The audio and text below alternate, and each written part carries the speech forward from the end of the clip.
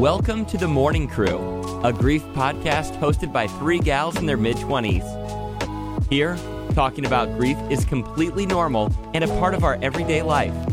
So grab a cup of coffee or a drink. Grief conversations can actually be that casual. So let's talk about it.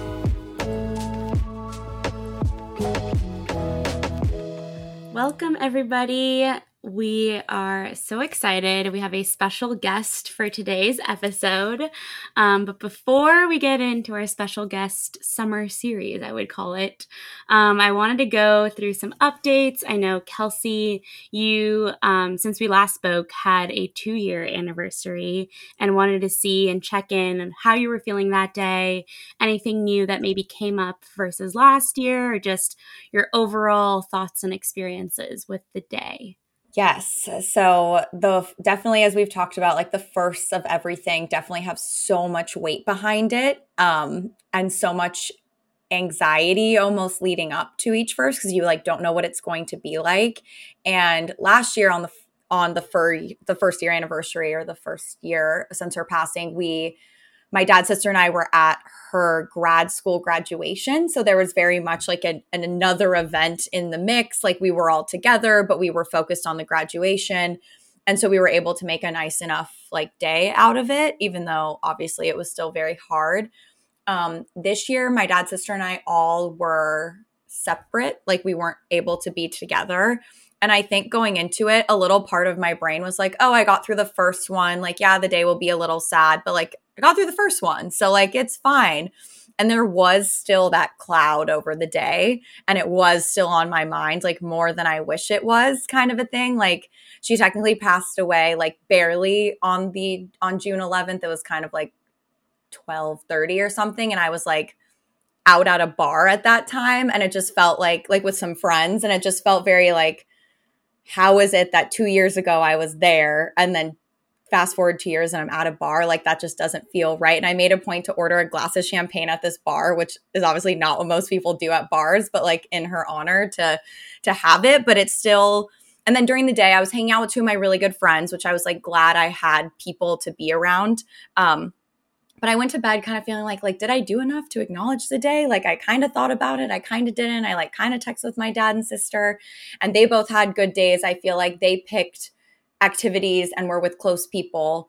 But I think the moral of the story we all got out of it was like, for better or worse, like that day is just going to be a shitty day. And like, we should make a point to like if it's a work day, like not work that day, and to like do something either together or enjoyable, because of all the anniversaries, like, I don't know, birthdays, there's some celebratory nature, but the day of the passing just brings back the worst of the worst. I just wanted to say that I think it's still great that you were able to, I guess, celebrate in a way by having that champagne and toast in a sense to her, and finding like a little bit of spark of like positivity in the day, which I know can be really hard, but it's also totally fine if it's just like a sad day when you have it and experience it.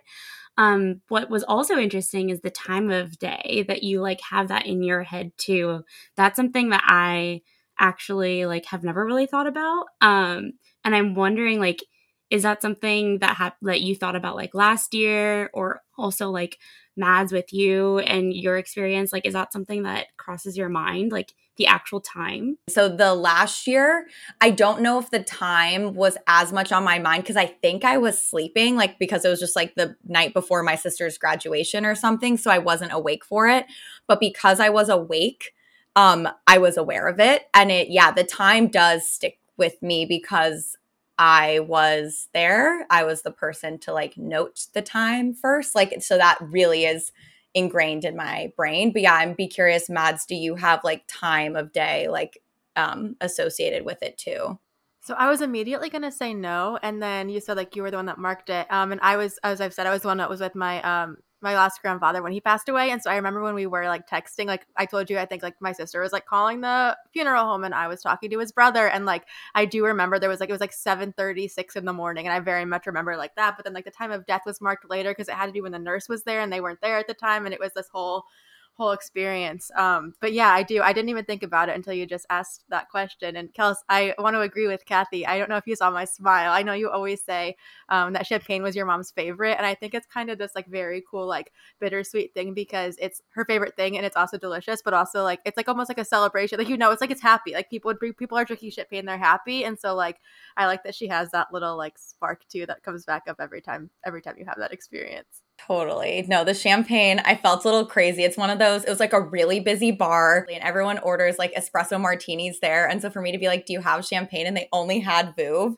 and it was like $20 for one glass. And I was just like, fuck it. Like, sure, I'll get this one glass, like better be worth it. But I felt like it would be messed up to then like turn that down. So yeah, they probably hadn't popped champagne in that bar in a while, but we made it happen. I mean, I feel like that's pretty on brand probably for your mom too. So celebrating her in the right way.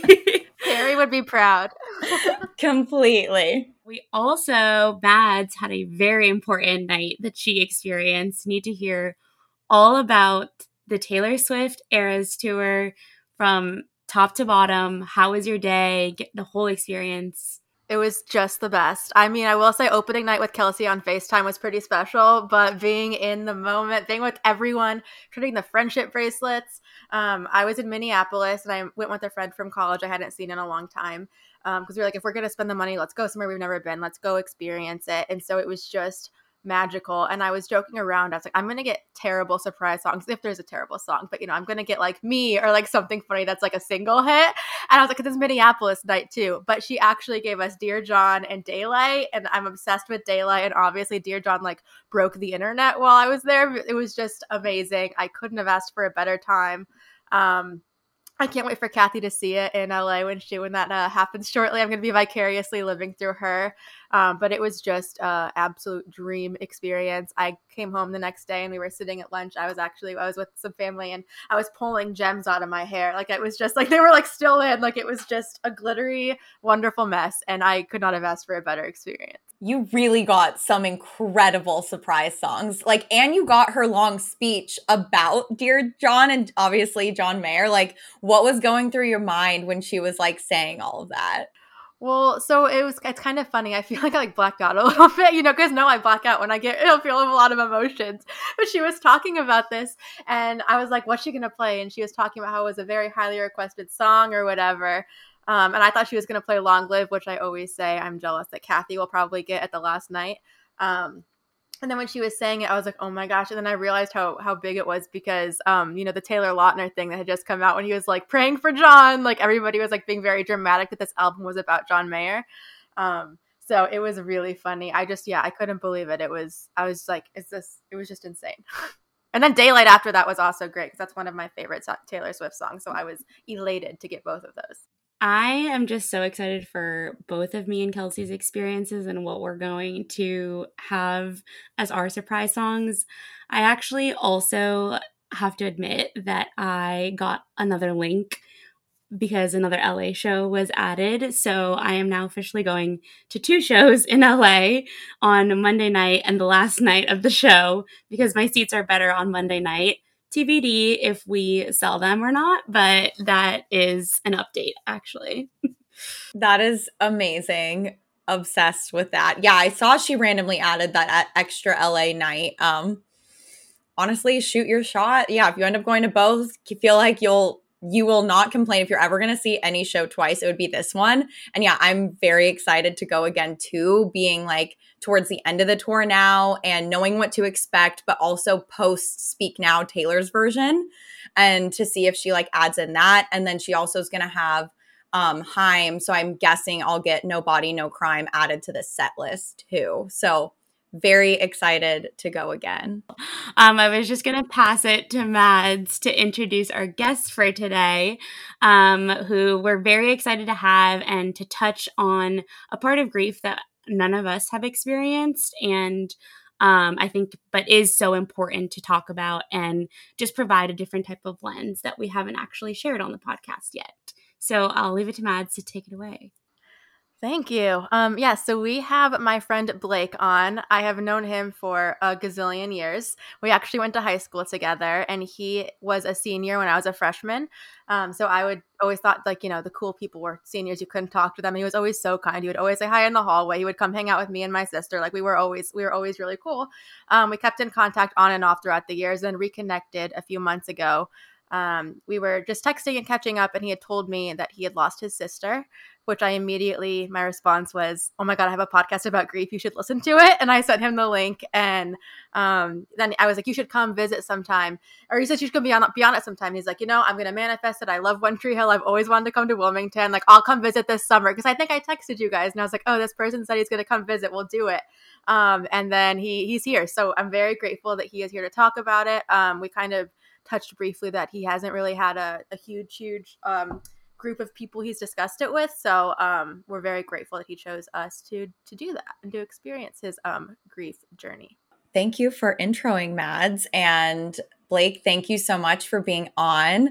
We were talking a little bit before we started, but just so appreciate you being willing to share your experience that sadly so many people do have. And hopefully it's a little bit cathartic to talk about. But I guess to start things off, from whatever you're comfortable sharing, what was your relationship with your sister like? Kind of paint the picture of like your age difference, how close you were, like if you had any other siblings, the family dynamic, kind of paint the picture of you and Jillian. Yeah, sure. Well, it's so nice being here. I'm very much looking forward to discussing it more in an outlet that's not just for myself, because I feel like that's kind of how the past 2 years have been. So my sister passed away 2 years ago. It was December 4th of 2021. But before all of that, before all of the sad news about that, we had different dads, same mom. My mom, my sister, and I were always like a trinity. And no matter what happened, we were always going to come back together, and we were going to understand each other like no one else could. And so when she passed, I was 28, so she was 35. And she passed, about a year and a half after COVID hit too. So I feel like a lot of time was robbed from us when it hit. And so that's something that I've always kind of had difficulty understanding, like why the timing of that happened in the way that it did.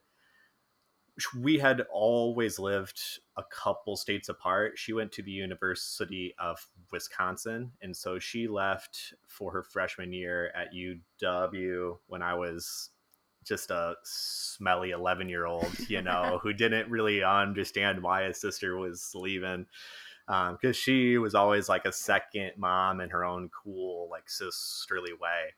And so the idea that she got out of, South Bend, made her own path, is always something that I admired. My mom has lived in South Bend, Indiana her entire life, just right by, campus of Notre Dame. And so when she would come home when I was 11, 12 and so on and so forth, it was always the coolest thing. So I always wanted to hear what was, going on in college. She always had stories, but not like your typical college stories. She was always super artsy. She was never into like the popular kids. She was kind of always her own like rogue wolf like character. And that's what I always loved about her. Sorry if that was like winding into different things, but I don't know, a lot to share, a lot of love there. We love a winding path. Yeah. We love a winding path here. You're wind as much as you want. All right, cool. No, that's great. We love honesty and appreciate anything that you want to share and however you want to share it. And thank you again for me that you're coming on to the show and kind of just talking about this experience. I was interested to know if this loss is the first time you ever experienced grief in your life. And obviously it may be like the most severe loss you've had so far, but was it your first experience kind of navigating all of these new feelings, and kind of, if you're comfortable sharing and what you're comfortable sharing with, if you can talk through that? Yeah, this was by far my first and biggest loss I think I could ever experience, because it happened so sudden. Background on how it occurred: she passed away December 4th due to a brain aneurysm, and it was out of the blue. Her boyfriend said that she went down for a nap. Basically, it was a long like week of work, and when he got back home from running a couple errands, she was no longer breathing. And so it happened on a Saturday afternoon, and I found out when I woke up Sunday morning, roughly like 7 a.m. I found out by way of my mom. She called me once, and I was weirdly awake, like super early on a Sunday. Um, and she called once, but like my mom is known for calling me at whatever hour of the day is or night, and it's always at the worst possible time. Like I could be just beginning a work presentation or something like that, and it's like, oh, mom. And so when she called, I was like, I'm not going to answer it, not thinking anything of it. And she left a voicemail. I was like, that was weird. 7 a.m. and she was in tears, and she was like, Blake, we need to talk. Something happened. Call me as soon as you get this. And so I went, I left my bedroom. I went downstairs and I called her, and I was expecting her, like, it's kind of odd. I was expecting her boyfriend slash partner of 28 years to have been the one that had passed. He had just checked himself into rehab about a week before. And I was expecting something like that, because it, like, just the tone in her voice on the voicemail was different than anything I had ever heard. And I was expecting that. And she's like, your sister Jillian is dead. And my mind went to, did she do it herself? And I know that death by suicide is a very layered thing, and I want to respect it. But my mom, my sister, and I have always dealt with pretty severe mental health issues. And so that's where my first thought went.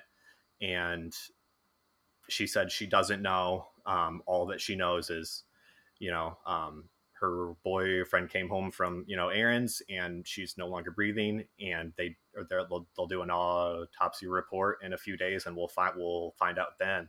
I'm not a big crier. It's really hard for me to cry. I've always been kind of numb with like my own feelings my entire life. And I cried very, very hard, and I entered that first like state of shock. I think there's multiple states of shock as you experience grief, but the first one, I went back upstairs. My ex was in the bedroom, and I told her, and I was just like, completely blacked out, but like wanting to help my mom in any way possible, because my mind went there too. Like, I have to put everyone before myself, because I have to be the strong one, because that's how I've always been. And so I called my mom. Like, I told my ex, I, wept for hours. And then I was like, I need to call my mom back. And the first words I told her were, she didn't do it. She did not do this. She would never leave us in this situation. And she was like, are you sure? And I was like, no, it just never would happen. And so, I didn't know what to do that day, especially. I didn't know if I should go to South Bend. I don't know if I should listen to music all day. I don't know if I should like drink water or eat food. I just didn't know how to proceed, because you never plan for something like that, but especially just a life gone in a matter of a nap. And that day was one of the most difficult and strangest days of my entire life. And we found out a few days after it was due to a brain aneurysm. she had always been known of just like being super clumsy, and she just falls all the time and, like hits her head. And so in some weird like way, it just comforted me in a way of like, it's, it's, she just bumped her head on something. Come to find out, it was actually heaven and not, just a silly wall or a silly thing hanging down or a shelf. And so, yeah, it's something that I unpack almost every day in my head, even if I may not show it. It's something that I try to understand why. And I may never know the answer to that, but it happened and I have to deal with it. Well, thank you so much for sharing all of that. I think that was all so honest. And so I think a lot of people will find that very relatable, and kind of walking us through those series of events and like how sudden, how young, getting it over the phone and a voicemail and having to call back, having to wait for an autopsy, like all of those points, and how, like you said, like nobody prepares you. Nothing in life prepares you or could ever prepare you to go through a day or a series of days like that. But I think a couple things were interesting, or that stood out, that you said that you like let yourself cry when you aren't typically a crier, and you had that release, but then something you kind of snapped into, that you wanted to be strong or be the one there for your mom or be the one there for others. How did you kind of start doing that? Or like, what was your role in the immediate events following? Like, did you start planning some kind of service? Like, what was that experience like for you guys? Yeah, so there are parts of December of 2021 that I have definitely blacked out, but I would say the most insane thing that happened afterwards was I went to work the next day. Um, I'm a speech language pathologist for an elementary school. It's something that I've done for six years now, since I graduated with my master's from Ball State. And I went to work because that seemed like the easiest thing to do in a time like that. And I've told several people about that, and like the look on their face is just like, you did what? And so I walked into work, I set everything up like I usually do. I was looking at my schedule, and I knew, I was like, okay, well, I need to discuss it with my principal and my assistant principal. And they're, I walk into their office, like, hey, how was your weekend, Blake? And I was like, there's no good way to share this, but this is what I'm dealing with. And sorry if it was a bit of a Band-Aid rip, but here we are. And it, since I work in a school, we have this amazing thing called winter break, and it was only about 2 weeks out. And so in my head, I was already trying to plan out like how the next 2 weeks will look. Since it happened so suddenly, I was like, I don't think the funeral's going to happen for at least a week. I think we're going to have like a little bit of time. And, my mom and I were in such a shock that I was like, planning a funeral? We're doing what? And we just had we needed a little bit more time than your prototypical, I don't know, death on Sunday, funeral by Wednesday. If that's like a normal timeline, I feel like it's lesser than a couple of weeks, right? But I went to work that Monday. I worked the entire day. I called my mom driving home from school, and I was like, I think I'm gonna be okay, Mom, because I was set in the stage of, you have to be the strongest one here, because if you are not strong, everything else will fall because your sister's no longer there. And that was hard, but I've always been just so used to assuming that role, even though I was the youngest. But being the male role model in our Trinity, and just knowing how much I meant to my sister and mean to my mom, I had to be the brave one. And so I, called my mom probably every single day. Those were a lot of really hard phone calls. I distracted myself as much as possible. And I think that unfortunately set the tone for the next couple years. I got so good at distracting myself and so good at putting on a mask that no one could see how I was actually feeling. I think that that's super interesting, and I think also a parallel that we've heard in the past, actually, when we had another male guest come on and talk about kind of assuming that role of like being maybe like the man of the house or just taking on more ownership and responsibility. And you said that you were calling your mom more and kind of checking in on her. How would you say that your relationship with your mom kind of evolved after that? And has that changed in different ways? And I know, I'll just say I'm an only child. And so I think sometimes I think about like the dynamics and the changes between the relationship I had with both of my parents versus just one. Um, and just, yeah, I'm just very curious to hear your thoughts on how you think it's Yeah, changed or I if it hasn't. had a bit of like a, whimsical moment that I'm still very proud of in my first therapy session after my sister's passing. I told my therapist, who I still see now, um, my relationship is not going to change because I cannot be myself and my sister to my mom. And so I don't know how I had that perspective a week after, but just in that moment, I wasn't going to change that. Now it's naturally going to change itself. I don't have full control over that, but my sister and my mom were, I felt, always closer than my mom and I are.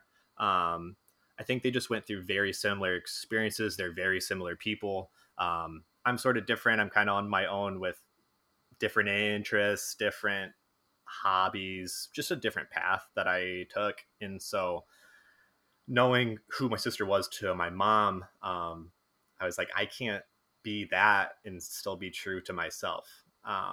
And so it's something that I've really tried to work on, um, showing up for my mom enough without stepping on my sister's toes, and being honest at the end of the day. Like I can only force so much without it getting into the way of how I want to feel.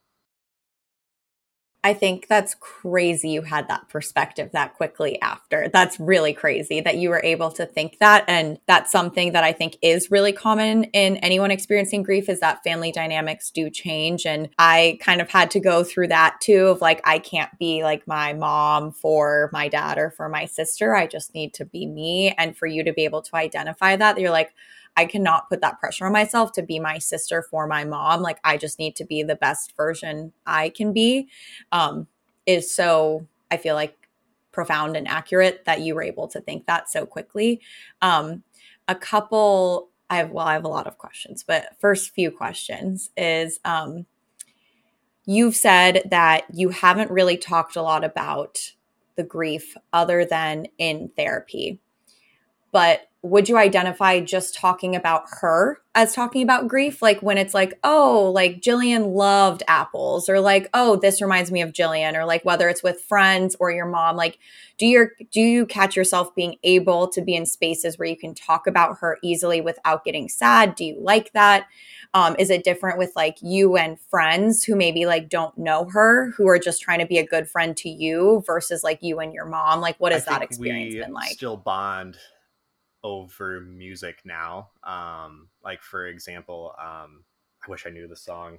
I should have researched that. I stopped at like a supermarket a couple days after, and there was a song I was playing, and I remember like a very vivid memory of like on my 15th birthday, I had a friend stay over, and my mom and sister were out drinking in the living room, like yelling the song at the top of their lungs. And so it was just the first normal moment going to the store, buying, vegetables, that song's on, and I just like, I like put my tongue in my cheek, and I just like looked up, and I was like, all right, if we're, if it's going to happen like this, let it be.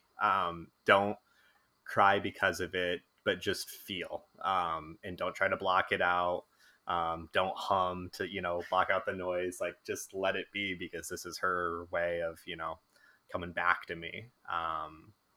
And so that was a way that I was able to experience the grief, even though it was only so recent. I had her show up in one of my dreams only a week after, and we had like a legit conversation, and I still remember it to this day, where she was like, "I'm okay, but you have to be there for mom." And I think back to that sometimes, and like that does get me emotional, because it's like, am I living up to it? Am I living up to what she said? Because that's the only dream I've ever had with her since it happened.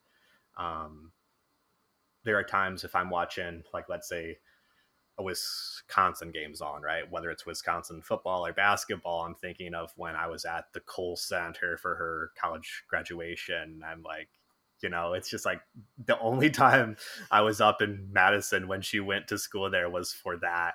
And naturally, it was in a sports stadium. And so I've always been super into, whatever game is on, and she never was. And so it's just like the weird, like, balance of that. Of course it happens, like it does. But yeah, I've mainly reconnected with her through music. And then there are times in life too, I think I'm going like long-winded again, but there are times too where I do something, like, let's say, whether it's work or whether it's my social relationships or friendships, that I'm like, she would have laughed at that, or she would be proud of me because of that. And so that's a unique feeling, because I want to be emotional about it, but at the same time, I'm just like, let it be. Um, accept it for what it is. You can't speak for her. She might be laughing because you think you're proud of it. You think she's proud of it, but really she's like, you really said that? Or like, you think that was a good joke or something like that. And so I'll just kind of have like a moment, look up, and, just laugh with her too. I think that that's so incredibly mature that you've embraced all of these kinds of signs of her presence and in such positive ways. I know I have experienced it in more of like a sadness overcoming me and feeling it in that regard. And I'm curious, and I don't mean to like refresh any memories or bad memories, but was there ever a time where there was like a trigger or something that actually evoked like a really vulnerable emotion that you kind of weren't expecting? There's nothing that comes to mind.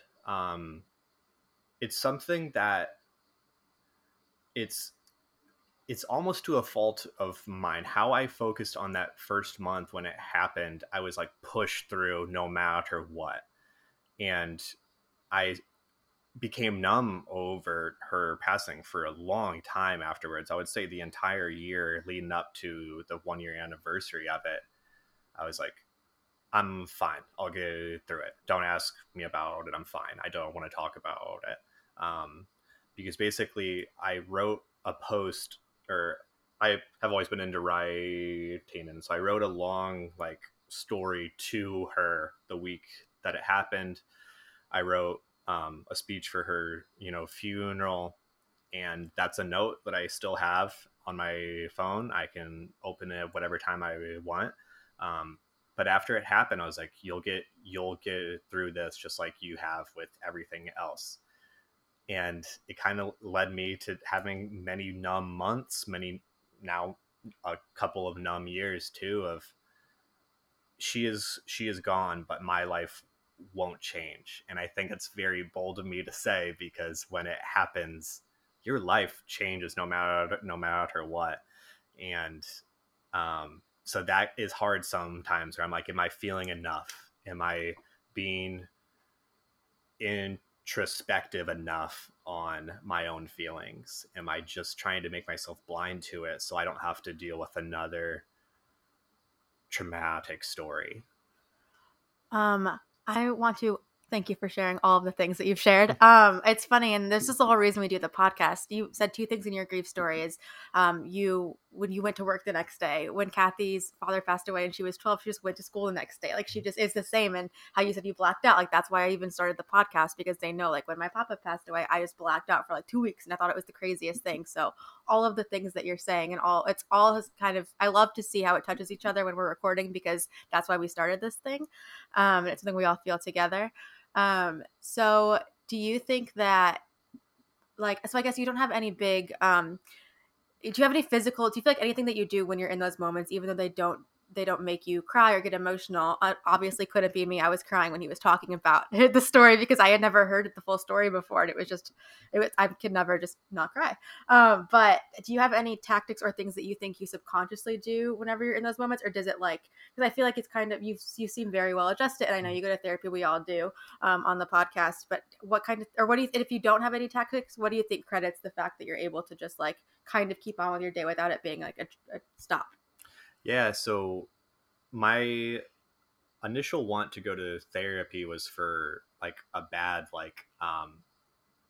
imposter syndrome. I had it very strongly as a speech language pathologist, and 5 months into it, my sister passes, and so the entire like means of therapy shifted on its head, and basically each session with the months to follow, that was my time to really get deep into it, to really discuss everything.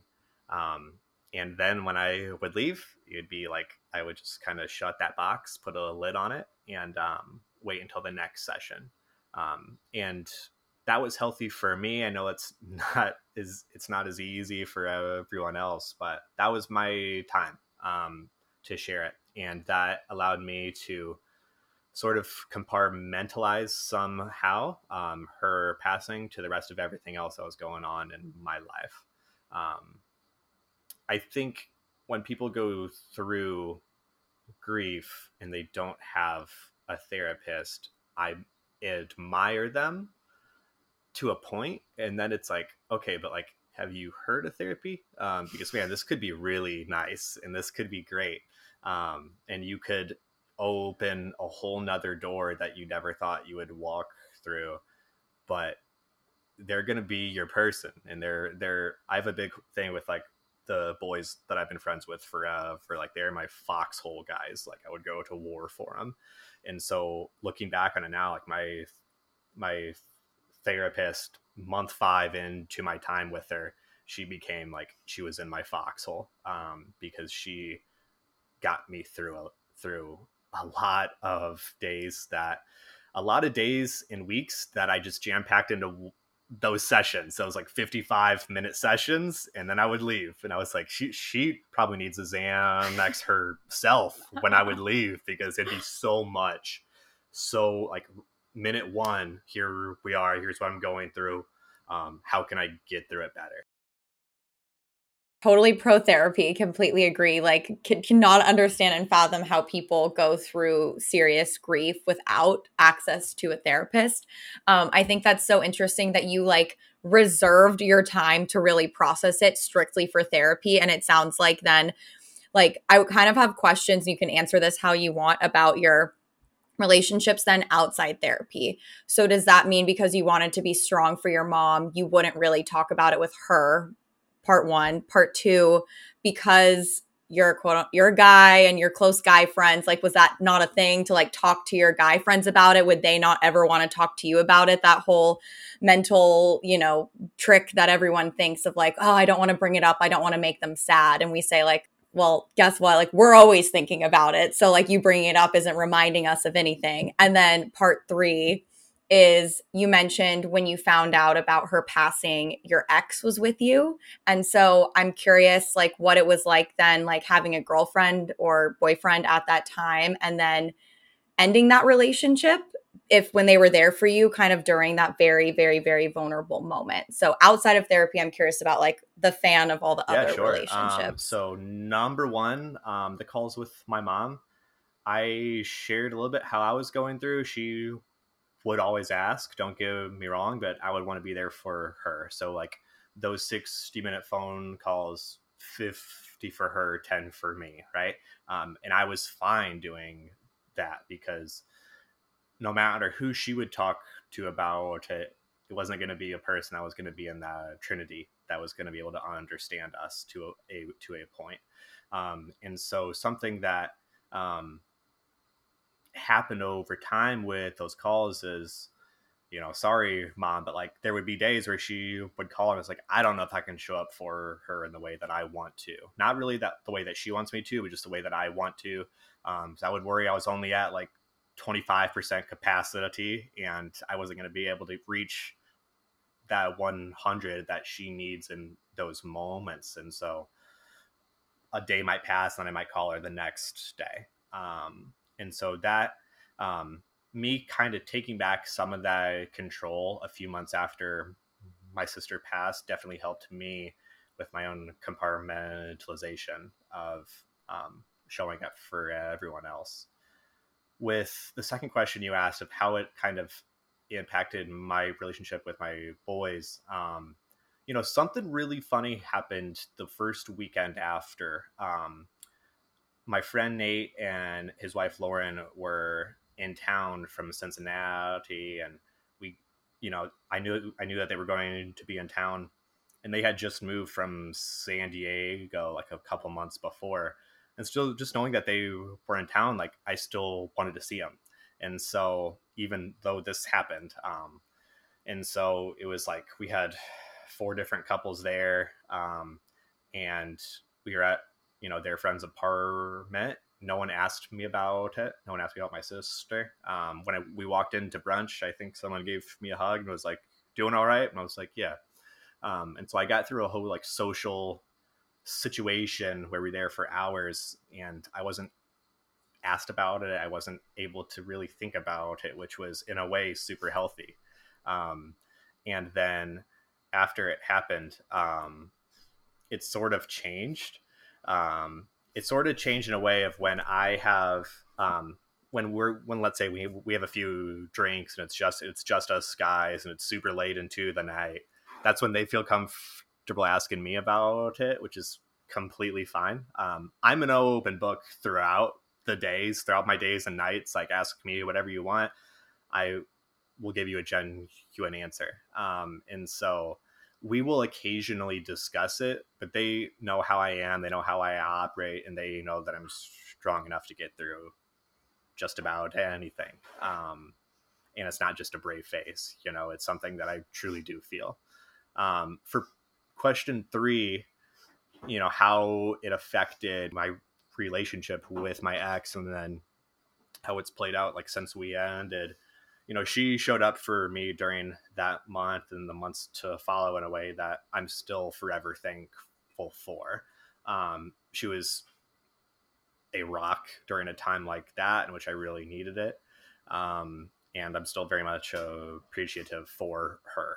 She bought for my sister's birthday is March 28th. And that day of, she sent my mom like a book about grief, lunch from like DoorDash, flowers and stuff that I hadn't even thought about, that I still like am thankful for. The 1-year anniversary, which was, just December 4th, 2022, she bought us both the, I can pop it off, but it's the bracelets you see on TikTok where there's like a picture in it. And so it's something that it's one of the best gifts I've ever received. And it's really cool because the picture inside it is a picture of my master's graduation with my sister and I. And that's a very special day, not just for getting through 6.5 years of college, but for my mom wasn't able to be there because she had checked herself into a mental health facility 2 days before. And my sister drove down from Madison, Wisconsin to Muncie, Indiana, and she showed up in a way that I'm forever thankful for. And so just, that memento from her is something that I'll keep forever. And just because our relationship's done doesn't mean I'm not thankful for who she was when I really needed it. It's so encouraging to hear that you had kind of like a very, it seems like, healthy support system around you during that time, and people that really were thoughtful. And I kind of give a lot of kudos to the people around you, because not a lot of people know how to step up right away and in the right ways, I guess. And of course, there's no manual or anything like guidebook to teach people that. And that's also another reason for our podcast, is to kind of give that community of supporters tools and resources that they can use. So I just think it's pretty incredible how everybody stepped up in ways that were just so amazing already without having, and who knows, I don't know their backgrounds, but maybe not have, at least not with you having experienced that before. So definitely big kudos to them. And I kind of wanted to touch on something that you mentioned at the top of the podcast that I was curious about, is that I think you said that you weren't like a really emotional person before loss and with grief. And at the time, like you were naturally on the day of, and when you heard the news, you were really emotional. I'm curious to know if that's changed ever since, or if like therapy has really guided you or unlocked emotions, or kind of just like coped with them in a healthier way. And yeah, just if that's changed in since. a way, I don't know if it's helped. I don't know if I'm more emotional now. I'm definitely keen on size of the problem after she passed. Is like, if there's just like, minor inconveniences and people are super upset by, like, I kind of get triggered by it, because I'm like, this isn't worth it. And not like a condescending, like, I really try to never be condescending, but I'm just like, this is, you've been through worse, and so it's sort of like a that numb thing of like, I'm not going to feel what you're feeling because I've been through hell with it. And so it's kind of given me a lot of perspective that I necessarily didn't have. I have to remind myself of that too. Like, I'll get mad at like a football game and I'll be, yelling at the TV or something. I'm like, dude, like, this is not that serious. And so that's how it changed. And in a way too, it almost, like, her passing made me even more numb than I was. And it's something that I'm still trying to work on in my therapy sessions. Like, you're allowed to feel. Just because you've been through worse doesn't mean you don't have to feel now. And so it's something that's going to be an ongoing battle, and something that I hope to get through, because there was a lot of ghost-like moments that happened in the 2 years that have followed, of just being there physically, but my head is out in, left field, basically. Yeah, no, that makes a lot of sense. And I definitely resonate with the perspective switch, and that I also still catch myself, like, if I'm mad at traffic or something and it's like, snap out of it. But also the dichotomy of like, you are allowed to still feel like stressed or annoyed or sad about other things. But yeah, it can be especially triggering.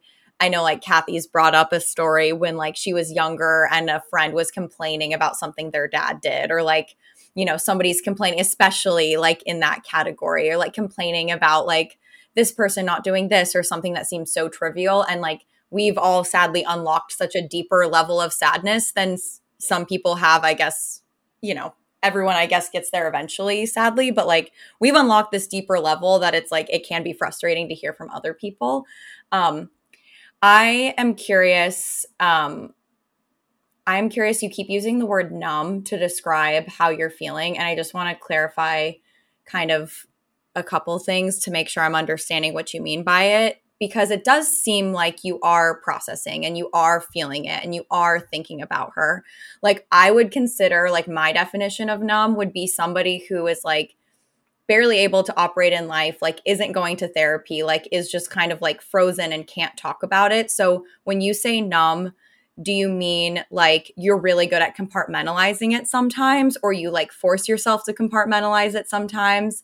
And I'm curious of like year one versus you're like kind of in year two, like how that's transitioned. I'm feeling a lot of different things, but it's numb to a point where you can't read it on my face. Where I've almost developed like a flat affect with really big emotional moments. And I don't mean to be that way on the exterior. It's just happened in that way where I've been through worse. My brain knows it. I'm feeling it just like, you would, but you can't read it. And that like masking feeling, something that's I had before, but it went up like 10 different levels following her passing. That makes a lot of sense. And I feel like as grievers, we actually put on masks all the time in different, depending on the situation. So I can only imagine if that was kind of like a tactic or coping mechanism that you've had before, it would just exponentially rise after that.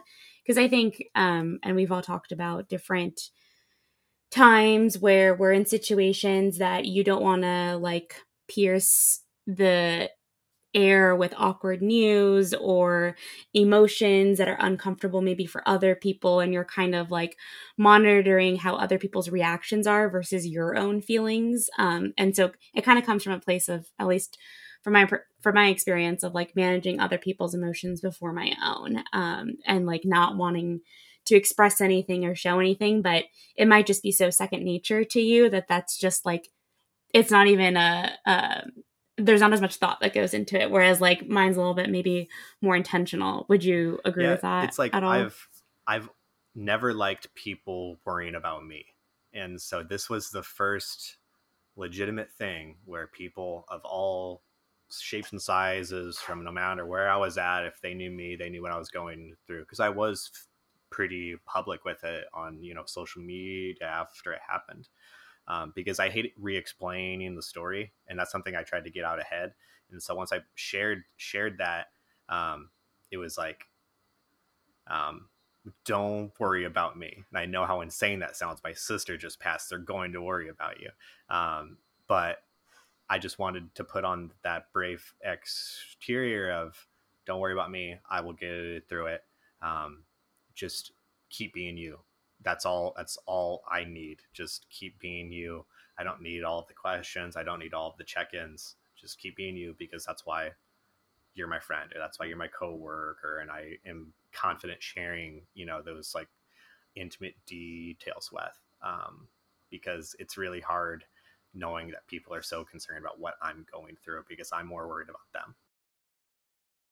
Yeah, that's so relatable. And I completely understand the like posting on social media. So it's out there, and like the world we live in is so weird that it's like, you know, back in the day, it'd be like an obituary in the newspaper, which maybe still happened too. But you also weirdly do kind of need to, I guess you don't, but like it's helpful to announce it on social media. So yeah, you don't get those questions.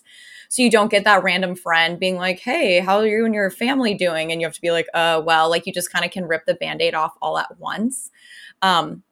I have a question for you that is a very sad question. And we don't like this podcast to actually get so sad, but just being that I'm so close to my sister, I feel like I'd be remiss to like not ask it, but I'm going to try to do it carefully.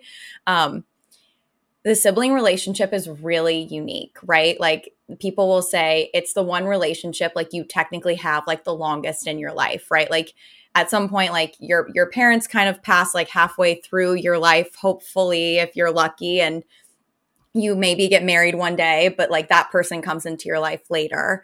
So in my opinion, and I've lost my mom, and it has been like such a gut-wrenching loss, but I also can feel like an even in some ways like deeper gut-wrenching sense of like a sibling, because it's like it's your partner. And I know you guys had a little bit of an age difference, but we're clearly, so I just like knowing that, like I said, knowing other people have gone through this loss, like how would you, like what would you want people to understand about you that you've been through this? Because like I just don't want to brush it under the rug. I know you say not to worry about you, and I don't mean this out of like worrying about you, but just to like explain it, like that is such a Yes. sacred relationship. So the night before the funeral, we all met, like my mom, you know, myself, and then her dad's side of the family. We all met up at her and her boyfriend's house in Madison. And during those 4 hours that I was there, I felt like, you know, three different big feelings of, I was angry at the loss of opportunity and that could have happened in the past. I hated that she wasn't there in that moment when it felt like she was going to turn the corner down the hall at any second. And then I got just so sad with the loss of future opportunity.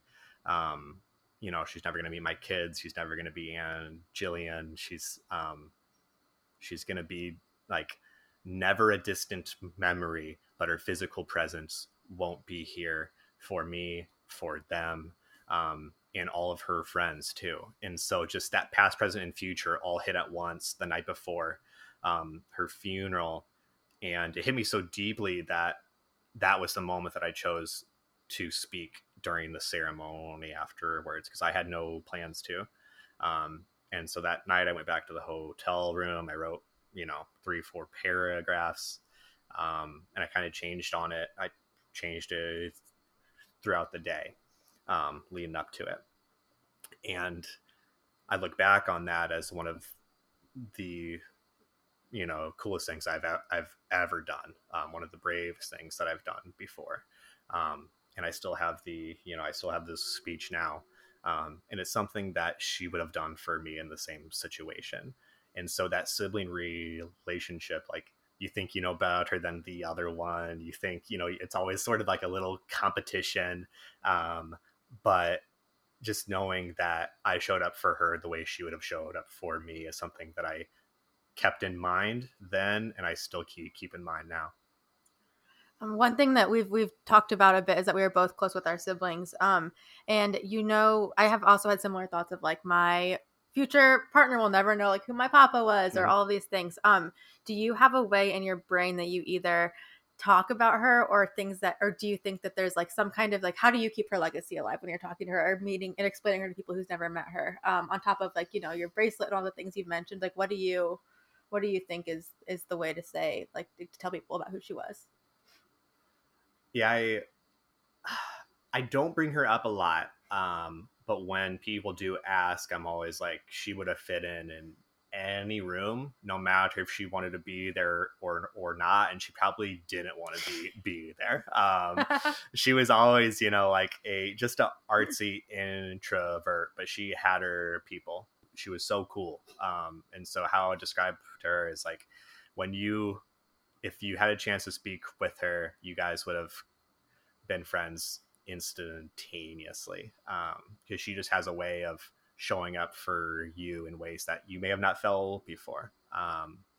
That's how we were. We would go weeks or months without talking sometimes, and then we would talk, and it was just like I was next door, or next, the next room over before she left for college, and we never had a sibling rivalry, but we were always there for each other. And that's how she was for people. And so there might be a person like, you remind me of my sister, or that makes me think of her. Let me tell you about this memory. And so that's where it will occasionally happen. I'm excited to, in the future when I do have kids and I get to introduce them to Jillian, and just knowing that she's always going to be there, but they can come to me and they can come to my mom for more memories too. It sounds like you had a very special relationship, just the way that you speak about her, which is just really great that we can feel that through your words. And I think that that'll be special with whoever you do share that with in the future. So I also just had one kind of interesting question, which is, you mentioned that you were kind of different from your sister. She was artsy, introverted. Is there anything from her life that you've like incorporated into your life, whether it's things that she liked or personality, somewhat like traits or anything that you feel like you've carried on because that's a way of remembering her? I don't know what inspired this question, but it just kind of she was always came to super me, quick. so I'm rolling with it. There might be saying like her. My mom, my sister, and I we just like being sharp. We like being the smartest person in the room, and so just not being afraid to hit someone with a line, and not being so afraid it might hurt their feelings either, because like they have to be able to joke with themselves about it, and they have to be able to just like give it and take it too. And so that's something that I've leaned into ever since. She was always really good at it. She loved making fun of me, and just the the dopey golden retriever that I am as a person. And so just when I have a line, or when I laugh at myself, I'm just thinking about the two of us laughing. And so that always makes me really, really happy. That's like very special and cool, and I really like that. And I think like as people who've gone through loss, just finding as many ways as possible to like carry on their memory and honor them and have those kind of silent inside joke moments, I think are some of the most impactful ways to like keep moving forward.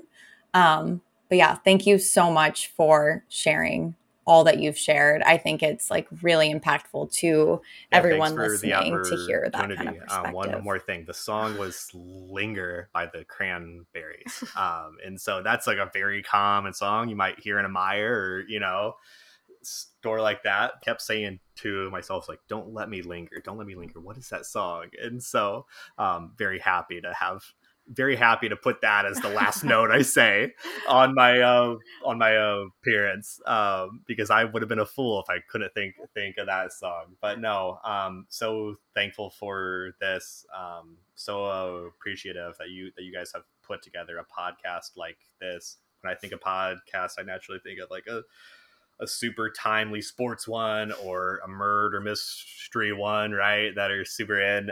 But this is one that needs to happen. And we need to discuss grief more, and not like a big scary thing, but just something that's normal to discuss because we're all here for each other. Thank you, Blake. I was going to ask if you had anything else to say, but you cut me to the chase because, you know, wrapping it up. But I'm so grateful that you're here. I'm grateful you're visiting. I'm grateful you wanted to do this and not only shared with me your mental health journey and your grief experience privately, but also being open to doing this and meeting my friends and getting to join the crew. We are very grateful to have you. Thank you. Thank you. Yes, such like the perfect sentiment to end on. And as always, everybody, thank you so much for listening. Be sure to subscribe and share and follow us on social. We appreciate you. Bye.